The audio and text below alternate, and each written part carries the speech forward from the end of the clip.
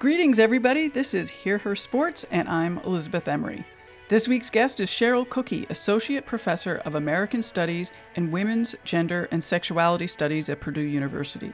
She has been involved with a longitudinal study of the quantity and quality of men's and women's sports and media.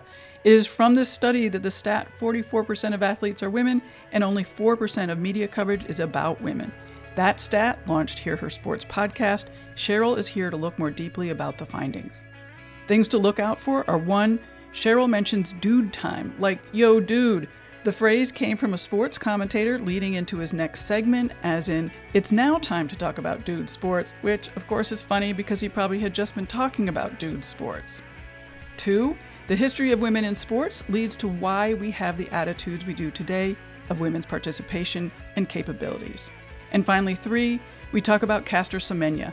Cheryl's study of media coverage of this tremendous athlete is from a decade ago, is still relevant, and Semenya's ordeal is still ongoing. Before we get started, remember to tell your friends about the podcast. As you will hear today, Cheryl says these niche media sources are where it's at for all the good stuff. Thank you, Cheryl. Now, on to the show. Today I'm here with Cheryl Cookie, an Associate Professor of American Studies and Women's Gender and Sexuality Studies at Purdue University. Her research focuses in 3 areas: gendered media representations of sport, gender politics of sport and public policies, and how gender shapes sports experiences, cultural meetings, and organizational structures of sports. Welcome, Cheryl. I think a lot about media coverage, so this is really going to be fun to have you here. Thank you. Thank you for having me. I'm looking forward to it. Sure. So Hear Her Sports was started after I watched the movie A Media Coverage and Female Athletes, and hearing for the first time that 44% of athletes are women, but only 4% of media coverage is about women. I was so struck by that number. 4%, really, it's just nothing. And so the film was made in 2014. Could you bring us up to date and, what's been changing or not changing in sports media coverage in the past 5 years? Yeah, I think that's a great question. And I almost feel like you might want to have me back on your show next summer. We are actually in the process of collecting data. So for your listeners, the statistic that your listeners just heard is based off of research that myself and my colleague at the University of Southern California, Michael Messner, have conducted. And it's a longitudinal study that looks at the quantity and quality of coverage of men's and women's sports on televised local affiliates. And then I think it was in 1999, we added in SportsCenter. So it's really looking at how televised media and highlight shows cover women's sports, how that differs from men's sports, what's the overall amount of coverage, and when women athletes are featured, how are they featured, how are they portrayed? And so the study began in 1989. At the time, it was Michael Messner and his colleague, Margaret Carlisle Duncan, who has since retired. So in 1989, they were just looking at the local news affiliates in Los Angeles. And what they found was that about 5% of the coverage on the local news. So this is, you turn on the local news at 6 p.m., you turn on the local news at 11 p.m., your sports segment within that half-hour block of time is about 2 to 3 minutes. So then they're counting within that 2 to 3 minute segment of the broadcast, how much time is devoted to women's sports. And what they found in 1989 was that about 5% focused on women's sports. This is a longitudinal study, so this means that we collect data over time, and the time frame for our data collection is every 5 years. So we collected data then in 1993, 1999, which is when I came on as a graduate research assistant on the study. 2004, 2009, which I came in as a kind of a co-PI in the study, and then in 2014. So what we found over that time, there's some variance in the data, but when looking at the local news affiliates, there was a bit of a spike in 1999, but over the course of that period, the coverage of women's sports never exceeded double digits. And in fact, the highest we saw was in 99. It just reached under 9%. In the 2014 data collection, which is the most recent data that we have for the study, what in fact happened was that there was a kind of decline in coverage from 99 to 2014. Only 3.2% on the local affiliates was dedicated to women's coverage. When we looked at ESPN SportsCenter, there's really not much change over time from 99 to 2014, and it really hovers around 2%. So this is a particular study where we're looking at a specific sample and specific time frames. But certainly, I think what we see in some of the other research that's been published in the field that's looked at media coverage and compared men's and women's coverage, whether we're looking at different media platforms, so be that a television, newspapers, and other print media, and now online media and social media, these disparities exist. If we're looking at local coverage versus national coverage, these kinds of trends exist.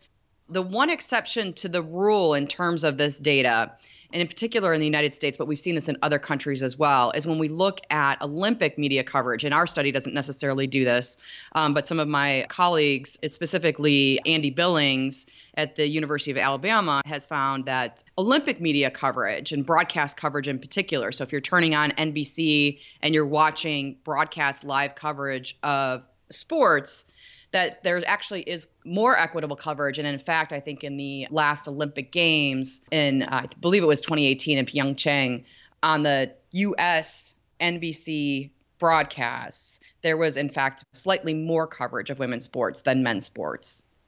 Do you guys have theory about why the Olympic coverage is much more equal than day-to-day coverage? Yeah, so I think one of the things that some scholars will point to is the fact that these are very high-profile international events, right? So if you're looking at the Olympics, we also saw this with the U.S. Women's World Cup in 2015 and again in 2019. Tremendous amount of media coverage, tremendous amount of ratings and fan interest that got captured because the games or the event was broadcast on accessible stations at accessible times. So you have these high profile international events, right? And so what scholars have pointed to is that there is this kind of sense of nationalism and national identity that comes into play. And so when we're looking at media coverage that's just women's sports and women competing against women or American women competing against other American women, right? Just kind of regular seasons of various sports, that we tend not to see as much media coverage. But however, when it's in the international context, so now you have American women competing against women from other countries, there's a sense of kind of nationalism that comes into play that sort of allows for an entry point so that I'm not necessarily watching women's sports, but now I'm watching the sort of wider competitive event that taps into, Americans versus Canadians or Americans versus Russians. And now I'm cheering for the country as opposed to cheering for women specifically. I'm cheering for the American women. Oh, that's interesting. It just so happens that they're women, right? So there's this kind of, how scholars call this is kind of the intersection of gender and nationalism. And I think certainly these international high profile events just kind of capture the consciousness of American culture because it taps into other narratives around like us versus them, right? So which also kind of connects to nationalism as well, so that we're cheering for us against them, which is a really sort of dominant narrative in sport and in media coverage of sport. I also wonder, though, like a big problem that I see is there's no sustained coverage of women's sports. And, so the audience doesn't build up. You don't learn the characters. You don't learn the stats. And that's so different from what you see in men's sports. And then with the Olympics and the World Cup that you mentioned, you kind of can jump in right in the middle and still get a good story because it's very concentrated. Yeah. So in fact, going back to our study and the title of this study, and anyone can find this online, it's published open access. It's called It's Due Time, a quarter century of excluding women's sports and televised news and highlight show. And the quote, "It's due time," is actually directly from one of our broadcasts where the announcer was kind of, segueing into a discussion of men's sports. And so what we found in some of the data is that, in fact, men's sports are covered all the time, right? So it's never too soon, too late, or too early to talk about men's sports. And so we actually found that there was more coverage of men's sports when they're out of season than there is coverage of women's sports when those sports are in season. And we looked at the NBA and the WNBA to contrast that. So you're right. You're spot on in terms of your kind of perception that there really isn't a sustained effort to cover women's sports with that same level of excitement, that same level of investment, the same high quality production values that we see during these sort of international events. And so in some ways, I would argue the Olympics and the Women's World Cup and other high profile international events like this are actually the exception that proves the rule rather than the reverse, right? And so that it's these kind of spikes in media coverage that signal in some ways, or at least should signal to sports media, that if you deliver a product that is compelling and captivating, that people will tune in. One of the great things that the Olympics have done, Olympic broadcasts have done, is exactly what you said, is to kind of provide the narratives, the background, so that as a fan or as a viewer, you can jump right in, right?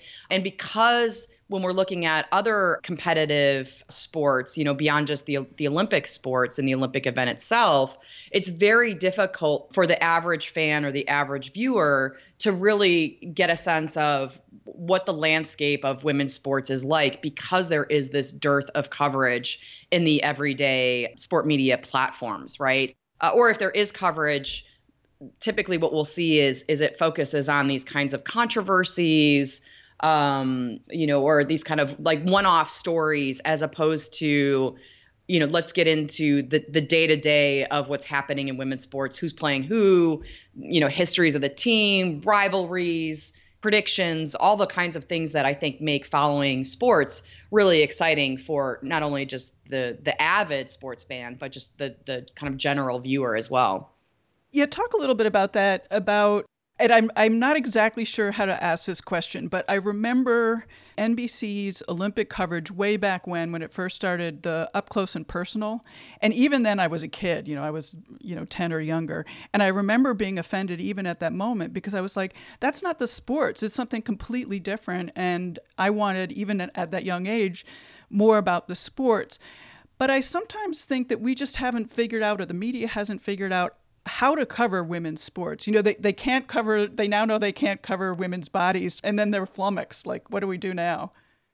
Yeah, and I think I'm glad you brought that up, because I would wholeheartedly agree. I don't think we figured out how to cover women's sports. And part of that has to do with the way in which sports and athletics has historically developed in the United States and in other countries as well, as really a kind of cultural arena for the construction, display, and celebration of masculinity, and specifically hegemonic masculinity, right? So when you add women into that space, how do we change the cultural narrative so that it's inclusive? Are women sort of adopting that kind of masculine ethos that is sort of embedded within sports cultures and our cultural expectations for sports? Or do we create a kind of different narrative, right? And so I think what you're tapping into is this sort of way in which the media have, let's focus on the stories. And the stories aren't the same kinds of stories that we tell about men's sports. They're the kinds of stories that we think we should be telling about women's sports. So We'll see, and we saw this in some of our research, right, in the past. And this was one of the maybe quote unquote positive changes, although I try to avoid the terms positive and negative. But it was an improvement, if you will, in terms of the qualitative coverage over time. So in the early phases of the study, so late 80s, early 90s, when we looked at the qualitative dimensions of the coverage, what we found was that women were, in terms of their portrayals or the representation, were kind of featured as sexual objects or kind of hypersexualized objects of the male gaze. Their participation or presence in sport was either, trivialized or just marginalized wholesale, right, in terms of the lack of coverage. Over time, what we started to notice was that the media, at least within our sample, moved away from some of that sexualization, and instead, by like mid-2000s, took on this kind of girl next door, still conventional gendered representations, but more around, the women in women's sports and women athletes as, this is the girl next door, the mother, the girlfriend. So again, very conventional gender roles, but that sexualization or explicit sexualization was somewhat diminished. And then what we found in the latest iteration of the study, and so I'll be interested to see how this plays out, is what we call gender bland sexism. So we had been arguing or advocating for more respectful coverage of women's sports throughout the study, that we wanted to see conventional gendered stereotypes or sexualization. We wanted to see that removed from the coverage. And in fact, the media certainly did that in 2014. But what we found then is that it was this respectful coverage was absent of any kind of excitement or high production values or rich verbal descriptors that like really add to the way in which we consume sports through media outlets. Well, certainly gender isn't absent, or gender is very salient in sports context because sports are sex segregated, right? So we kind of term this as gender bland sexism. And so what we saw in the coverage was sportscasters and announcers delivering women's sports with very bland, flat intonation, very matter-of-fact approach, just the bare bones, minimal that's needed to cover a particular story. And the segments were very short. Whereas with the men's coverage, you've got these lengthy stories with a lot of exciting clips from game footage, really exciting voice intonations. I won't do this for your listeners. I won't torture them this way. But if anybody's watched, Sports Center, right, the kind of, very excited fluctuations and colorful descriptors and the bams and the wows and the slams and, cutting through the defense, like, knife through butter, all these kind of really exciting ways that sports gets presented. And so when in contrast with women's sports, as a viewer, what you come away with is like, gosh, women's sports are kind of boring. And because that fits into a larger narrative of women and women athletes as second-class citizens, right, how that, oh my gosh, women's sports are boring isn't attributed to the media themselves, because nobody's sitting here like we are and like counting and, keeping track of everything and collecting all these stats and data points, right? But what you come away with as a viewer is women's sports are boring, and it's because, well, women are inferior athletes. They're just not as good as the men. The men's game is just more exciting, and this gets attributed to biological differences between the sexes or the genders, rather than the ways in which media presents sports to us in very different ways. So the media is not simply just a reflection of our society, but how media covers sports is really informed in a great part by larger cultural ideologies around gender. So I agree with you that we have not figured this out. We being, sports media, scholars certainly have some ideas as to how this might be improved, certainly, but it's definitely a debate. And I think that it taps into really some complex issues too, in terms of what fans want to see and what the media thinks fans want to see. Right. And I think that's so important is, the media is using the lack of audience to say that there's no interest, but they're not providing anything. At least they're not providing anything that's easy to watch. Yeah, and I think it's a really easy way for sport media, which what we see from the statistics is still predominantly male. Right. There's still a kind of very dominant masculine ethos in mainstream sport media. Now, certainly folks like yourself and other like niche markets are tapping into that fan interest, but you have to really know about it and seek it out. Right. At the same time, though, right, so this kind of idea of what fans want, I always use this analogy. I'm going to try it out with your listeners, and you can tell me whether or not it works, right? But if we think about the sport media as a vending machine, right, in your workplace, you got like your candy vending machine, your snack vending machine, and your vending machine only has Butterfinger, Kit Kats, and Skittles.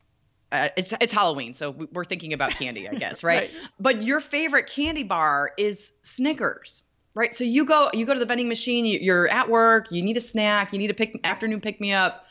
And so you don't see Snickers. So what do? Okay. Well, I'll get a Kit Kat. And so then you get Kit Kat because maybe that's kind of like a Snickers to you, more so than Skittles, but you get a Kit Kat. The vending machine operator who's filling the machine is like, oh my God, we keep selling out of Kit Kats. There's no need for us to provide Snickers. But if Snickers were in that vending machine, you would start buying it.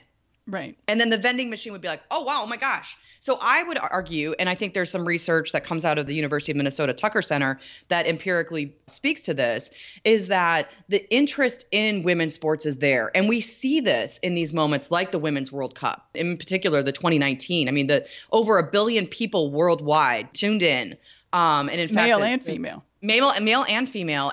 Both men and women are identifying as sports fans. So this kind of idea or misperception that only women watch women's sports is just not borne out by the data.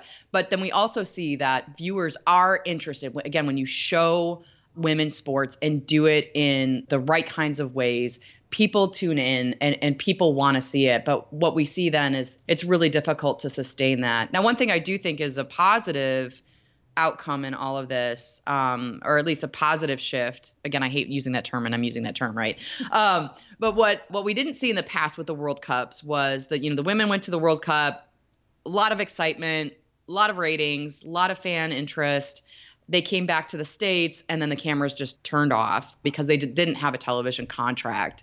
This year in 2019, the women do have a television contract with ESPN. And so, you're able to watch some of the professional games, which many of the national women's team players participate in on television. So I'm hoping that will, kind of tap into that market in more meaningful ways. Yeah, I want to add to your vending machine analogy because, what if, for example, no one knows about gummy bears? You've never heard of gummy bears before, and they're not in the vending machine. You don't even know that that's an option. Yeah, and I think so this means that the analogy worked then, I think, right? No, I think that's a great way to kind of push the analogy further, right? Because I teach a class on understanding the NFL this semester at Purdue University, and I have a module in that's looking at women in football. Now, of course, women don't participate. They're not athletes in the NFL league, but women do play professional football, and there are several professional football leagues in the United States. But when I talk to people, most people just assume that women don't play football. And so that's the gummy bear, right? There's all kinds of sports, and I would argue both men's and women's, that we just don't really hear much about or know about, but could potentially be really popular sports, again, if we had more conversation and more cultural visibility around those sports. Right. Let me ask you, what would your ideal sports coverage of women athletes and women's sports be? What would you hope for in, 5 years, whatever? Gosh, that's a great question. One of the things that we suggested in our research is that the media cover women's sports with the same kind of investment, and whether that's economic investment, whether that's cultural investment, as they do men's sports, that there is just more visibility around women's sports in sport news media. In particular, I think we've seen some really important shifts in the broadcast landscape that hasn't translated or that hasn't spilled over into the sports news landscape. So I think just covering women's sports with that same kind of investment, the same level of quality of production values. And I think there's sport journalism schools and sport communication schools and programs that are educating their students who are going to become the future media professionals around these kinds of issues. How do we cover sports in ways that don't fall into the same, kind of stereotypical sexist patterns that we've seen in the past.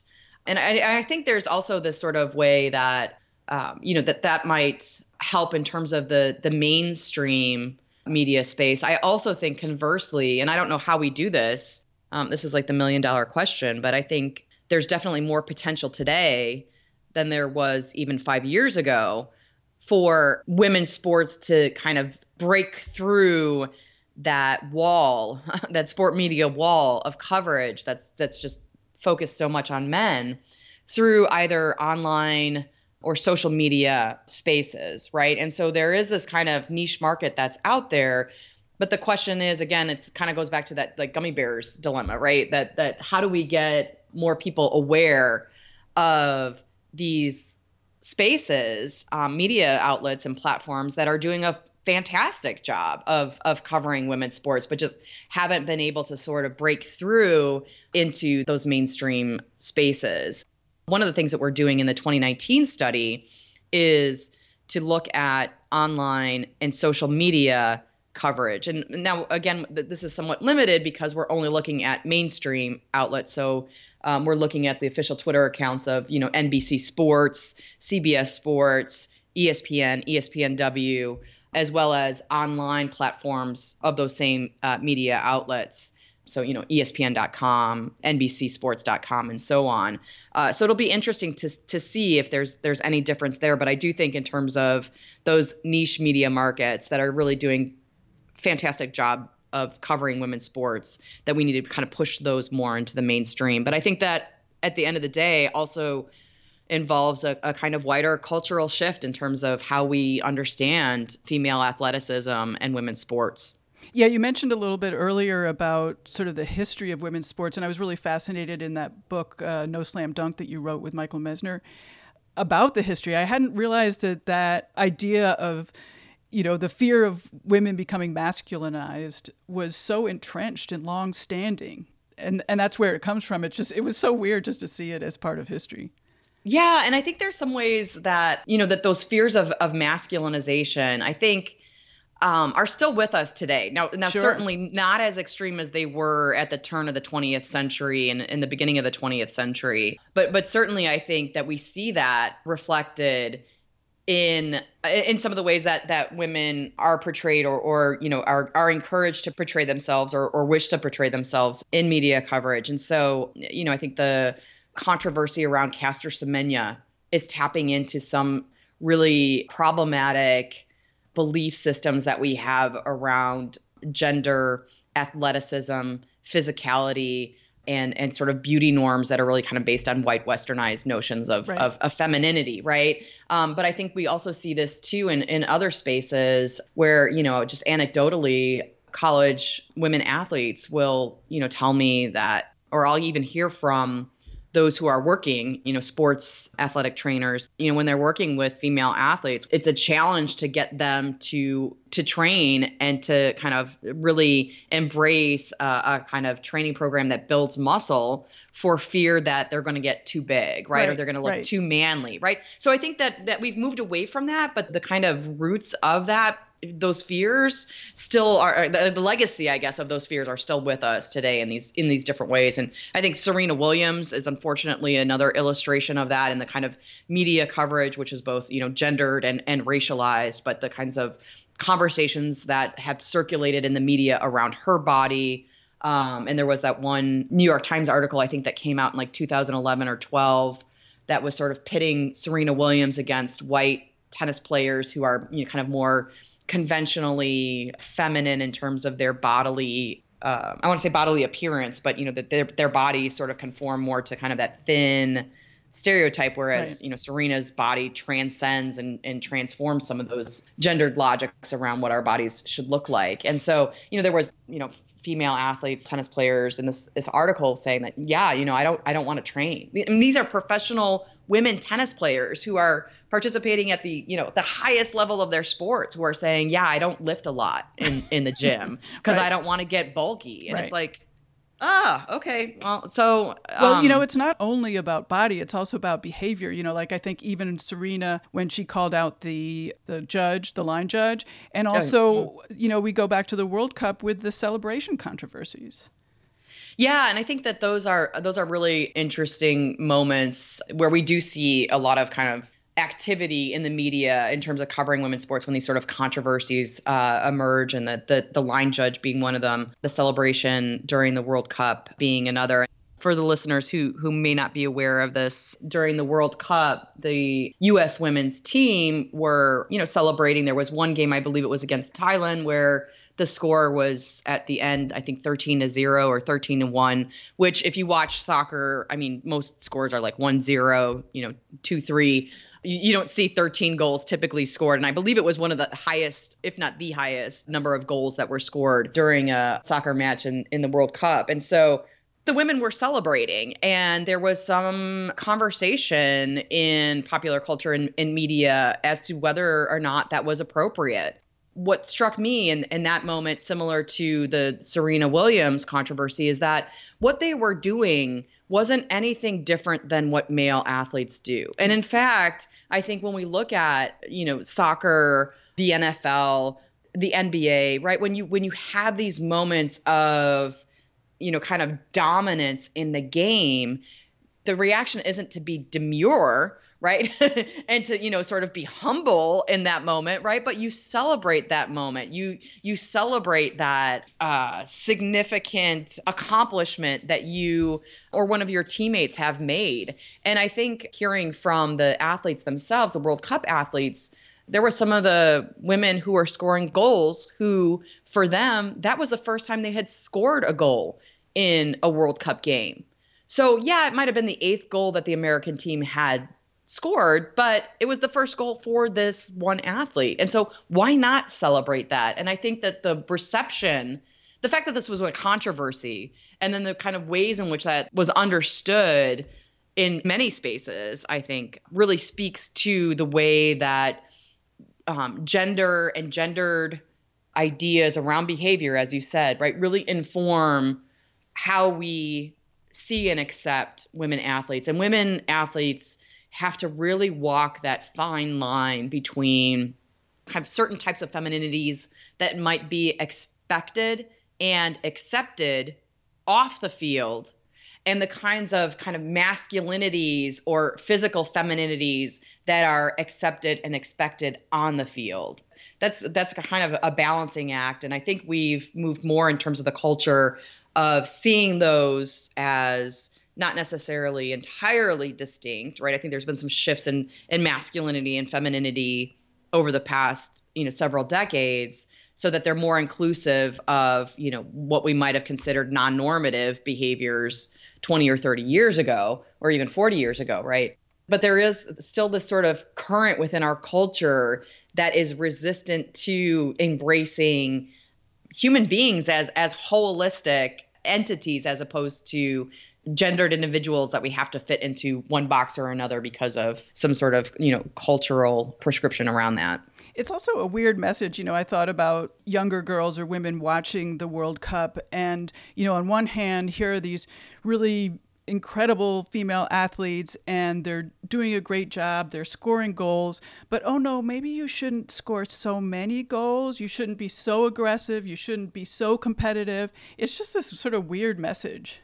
Yeah, it is a weird message. And I think that gets into that tension, right, of what we expect of athletes on the field and what we expect of women off the field. And so certainly aggression, dominance, competitiveness, assertiveness, like these are all qualities that are embraced, celebrated, expected when you're on the field. But somehow if you're a woman, then you have to, or, young girl, you're also expected to be cooperative and, to be other oriented and to not be boastful and to be, I don't want to say like not be confident, but to be sort of quiet in your confidence, not vocal in your confidence, right? And so, yeah, I think it's absolutely ridiculous for that to be the message that, a young girl walks away with.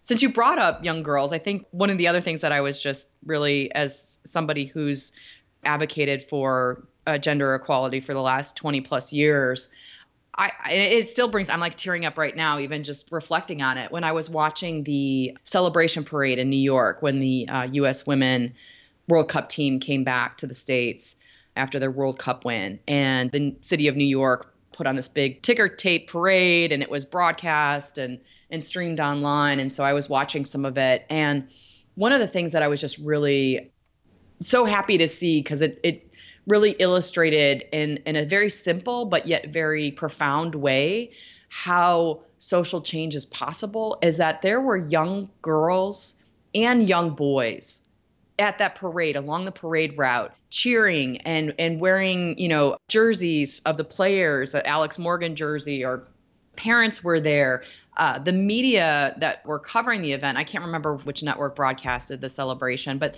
they were talking to these young girls about, well, what does pay equity mean to you?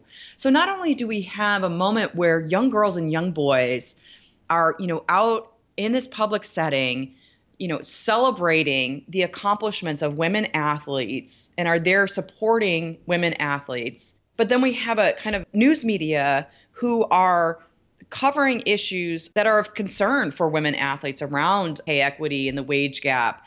And so now young girls and young boys have an entry point not only to see women as powerful, competent, strong women and athletes, but also to think about larger societal problems with the pay equity gap. And these young girls who are like 8 or 9 being able to explain what pay equity is and what does it mean to get paid more or less as a woman. And it was just fascinating. And it's these moments that I have to hold on to. Otherwise, just the research can be incredibly depressing. Right. But it's these moments that I have to hold on to, that there is hope, that change is happening. And it might be small and it might be fleeting. It might be in just these, particular spaces. But I think that that's one of the ways that progressive social change can happen is in those sort of moments. And maybe it's not, a mass demonstration in the streets, although that's great too. And if Megan Rapinoe wants to lead the resistance, like, I am on board. Me too. I absolutely love her as an athlete, as somebody who studies this. I mean, as someone who's using her platform to do good in the world. I just think she's phenomenal, right? But it doesn't take that, right? I think it can also be these sort of smaller, maybe more micro, more contained moments where some really important conversations can happen. Well, this is a good time. Could you talk about why looking at women and women in sports is so important and relevant? And, for me and this podcast, it isn't just about sports. It's about all sorts of other stuff, which I gather is your way also. Yeah, I think that's a great question. And for folks who aren't sports fans or into sport, and, particularly, I think a lot of academics, kind of look sideways and think like, well, why are you studying sports? That seems kind of trivial. But I think for me as a feminist and as somebody who studies gender in American culture, sports to me are such a fascinating space and such a fascinating context to think about gender. And there's a couple of reasons why, but primarily, if we look at sport, right, I would argue that sport is one of the remaining, if not the only, social institutions in our society by which girls and boys, men and women are segregated by sex, and that sex segregation is legally enforced and culturally accepted and expected, right? And so because of that, sex and gender becomes so highly salient. The other piece of this is that sport is about the body, and bodies themselves are gendered. And so what happens in the context of sport is that all of these kinds of ideas about the natural body, about biological difference, about physicality come into play. And because sports are sex segregated, because men and women compete in different spaces for the most part, sport ends up having the potential to kind of shore up these beliefs and misbeliefs, I would say, around sex and gender difference between men and women more globally, right? So the conversations around gender difference are not just contained to the sport context, but extend to then explain and legitimate and justify other forms of gender discrimination, which rely on so-called natural differences between men and women or cultural differences between men and women. So sport really can be this kind of highly visible platform for the kind of reproduction of very harmful gender ideologies and gender stereotypes. At the same time, though, it can be a really powerful platform for challenging those very same gender ideologies and stereotypes. And so for those reasons, it's a really important project that we do in terms of studying sport and looking at sport in terms of what can sport tell us about our culture? What can sport tell us about how we think about and how we see men and women in our culture? Yeah, and you mentioned earlier Caster Semenya. You've written about her and how we write about her in this country versus how she's written about in other countries. And I thought that was really fascinating, that this idea of gender and what makes male and female is so cultural.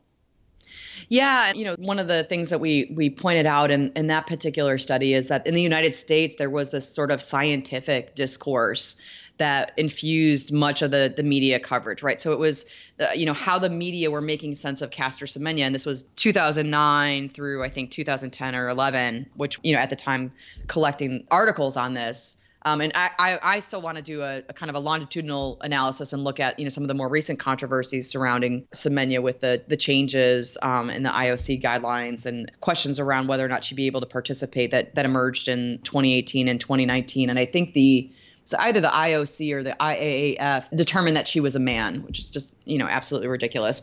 So it would be interesting to look at the coverage today versus 10 years ago. But when we were looking at that coverage 10 years ago, within the U.S. media, how the media was trying to make sense of Semenya was through these very sort of medicalized scientific discourses, right? So how is sex determined and genetics and chromosomes and all of this? Conversely, in South Africa, that medicalized or scientific discourse was, for the most part, pretty absent in the coverage. And instead, it was this sort of assertion of Caster Semenya, her self-identification, the importance of her family and how her family saw her as a girl, positioning her relative to the kind of global context and the historical global context wherein African women have been the kind of objects of scientific, I want to say scientific inquiry, but it's much more invasive than that, right? That African women's bodies have been objectified in the scientific literature and positioned as animalistic or somewhat other, right? And so the South African media was sort of situating this controversy in the context of those larger conversations around scientific racism and the ways in which African bodies in, the 1800s and 1900s were kind of held up as, biological or medical examples to reinforce the inferiority or the animalisticness of African women.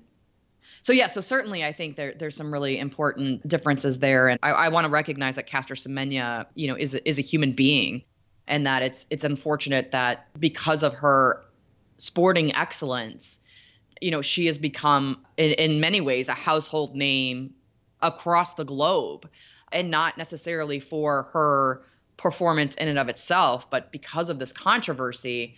I do think that we can, look to the conversations that are happening both within the policy space in terms of the sex testing policies that are being implemented by the International Olympic Committee or the IAAF. So we can look at those policies. And I think if we're looking at those media or policies as text, that can then shed light into, how we think about how sex is defined, how gender is understood. I think that can be really powerful in terms of, illustrating some of the problematic ways in which, sex and gender is constructed falsely in many ways as a binary when it really is a continuum. Right. What would you imagine as being the impact or the effect of more equitable coverage? And I am asking that both, within sports, but also beyond sports. Yeah, that's a great question. And I think it's challenging because there's a relationship between sport, media, and our culture, right? And so I think at certain moments in history, sport is sort of at the forefront of social change. And at other moments in history, sport is really, kind of lagging behind or is, kind of very entrenched in the status quo. And so when I think about what might be the impact of more equitable coverage in media, what would cause that or what would bring that about? But if we're just looking at that wholesale, I think more equitable coverage of women's sports in the media and just, more equitable representation of women or other unrepresented groups in our media and popular culture goes a long way in terms of shifting cultural perceptions, in terms of shifting the narratives, shifting ideologies, shifting people's perceptions. And with those shifts then comes, I think, more equality than in other spaces and other cultural and social institutions in our society. And so, if we think about the importance of visibility and how visibility can really, if it's done well, right, because visibility can also be very damaging. But when we have visibility, it really then, I think, changes our expectations around men and women, right? So I don't know if this is a good example or not, but for some reason, TV medical shows popped into my head, right? And, in the past, maybe medical shows, the doctors were all men and the nurses were all women. Medical shows today are much different, right? And so you have women doctors and male doctors and male nurses and women nurses that are characters in these shows. And it creates a kind of sense that, gender maybe doesn't matter as much as we might say or think it does. But then it also gives young people a kind of aspirational role model, or just a sense that, I'm not constricted to just being X, Y, and Z, but I can also be A through Z, who I am in terms of my gender or my race or my sexual orientation. It isn't a factor into that. Right. Well, what was your impression of the WNBA coverage this year? Wait, the WNBA? What happened? What was your impression of the coverage? No. That was me being kind of. So yeah, I'll be honest. Like, I think that, and we'll see this maybe in some of the data that we collect, if it falls into our sample, because we do get data from the July month. So that's when the WNBA is in season. I think that I'm less sort of tapped into some of that coverage. And I think that speaks to sort of how I'm consuming media, which is more so in a sort of research sense as opposed to a fan sense.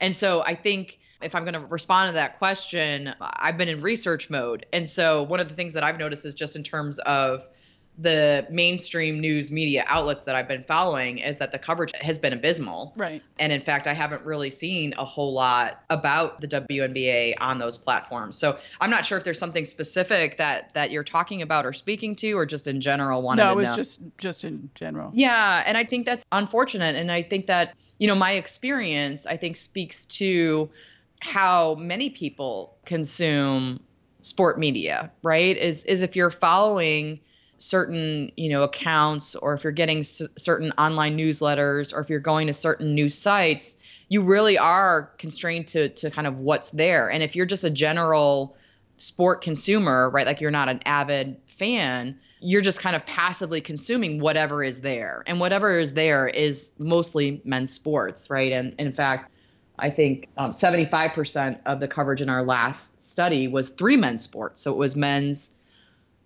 baseball, basketball, and football at the collegiate or professional levels, right? So if you want to follow the WNBA and really get a sense of what's happening, you have to go to those kind of niche markets. You have to really seek out that coverage. One of the things that I'm really curious, and I think maybe this might be for the next iteration of the study, but to what extent do algorithms play into how we consume sport media? And what do you mean? In the past, if we're thinking about legacy media or traditional media, right, you turn on the TV and whatever's covered is covered by that network or cable channel or what have you, right? Newspapers, you pick up the newspaper, it's in the sports pages. It's sort of contained and in some ways static, right? Even on online spaces, right? You click on a website and you get the information. But I think more and more people, especially younger people, are consuming media in a different way, which might be through social media,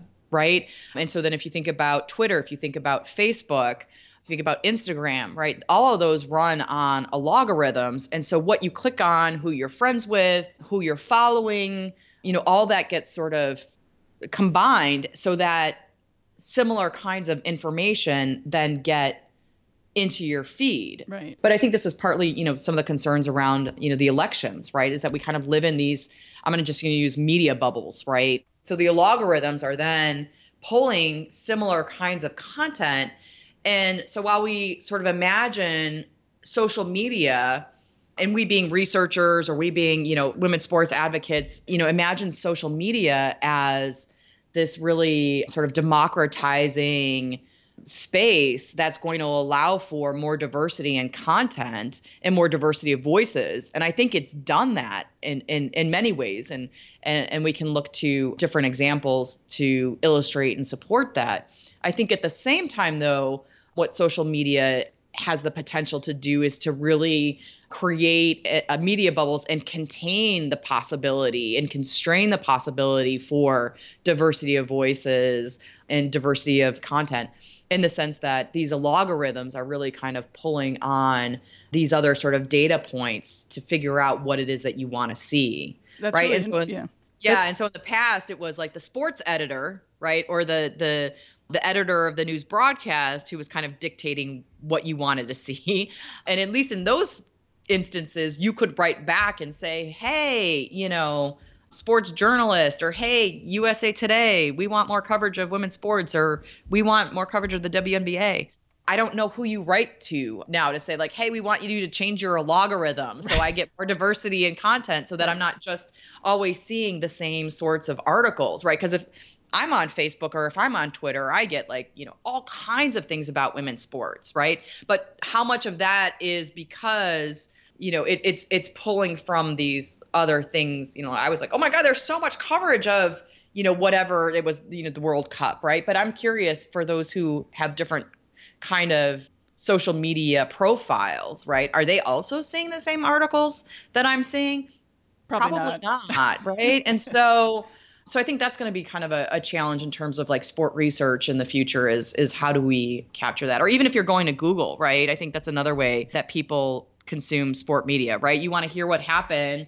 Okay, I'm just going to go to Google and like Google whatever and get the articles and look up, what's going on. Like, oh wait, what's going on with Colin Kaepernick in the NFL? Okay, I'm just going to Google. But Google is also operating on kind of particular algorithms as well, and so you might get depending upon your past search history, different kinds of news articles are going to come up at the top. We're still not going to get the gummy bears.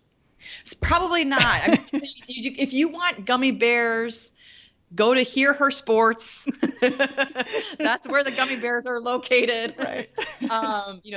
These other spaces. And I think that, my hope is that, that more and more people are able to find these sources and hopefully that'll, kind of spread throughout social networks and so on. And so that the gummy bears aren't the golden ticket in the Willy Wonka factory. Right. Again, I'm continuing on with that candy metaphor for what it's worth. Excellent. Well, we've reached the hour mark. Is there anything that we didn't cover that you want to talk about? Oh my gosh, this was an amazing conversation, and it's been a pleasure to be here and have this conversation with you. I thought the topics we covered, I hope, will be really informative for your listeners. I'm so thrilled, and I definitely want to get you back, so I will take you up on that offer. Definitely. I'm looking forward to it. Cool. All right. Well, thanks so much. Thank you. A big thank you to Cheryl for being on the podcast. I'm really looking forward to talking to her again to get the next update. Head to show notes for links to resources from this episode and to find out more about Cheryl's work. Pass along the link to Hear Her Sports podcast so your friends too can be introduced to more badass women. Call our new Hear Her Sports hotline at 725-BE-BADASS to leave your own badass comments. Our design is by Agnes Studio and music by the band Goldmines. Till next time, bye-bye.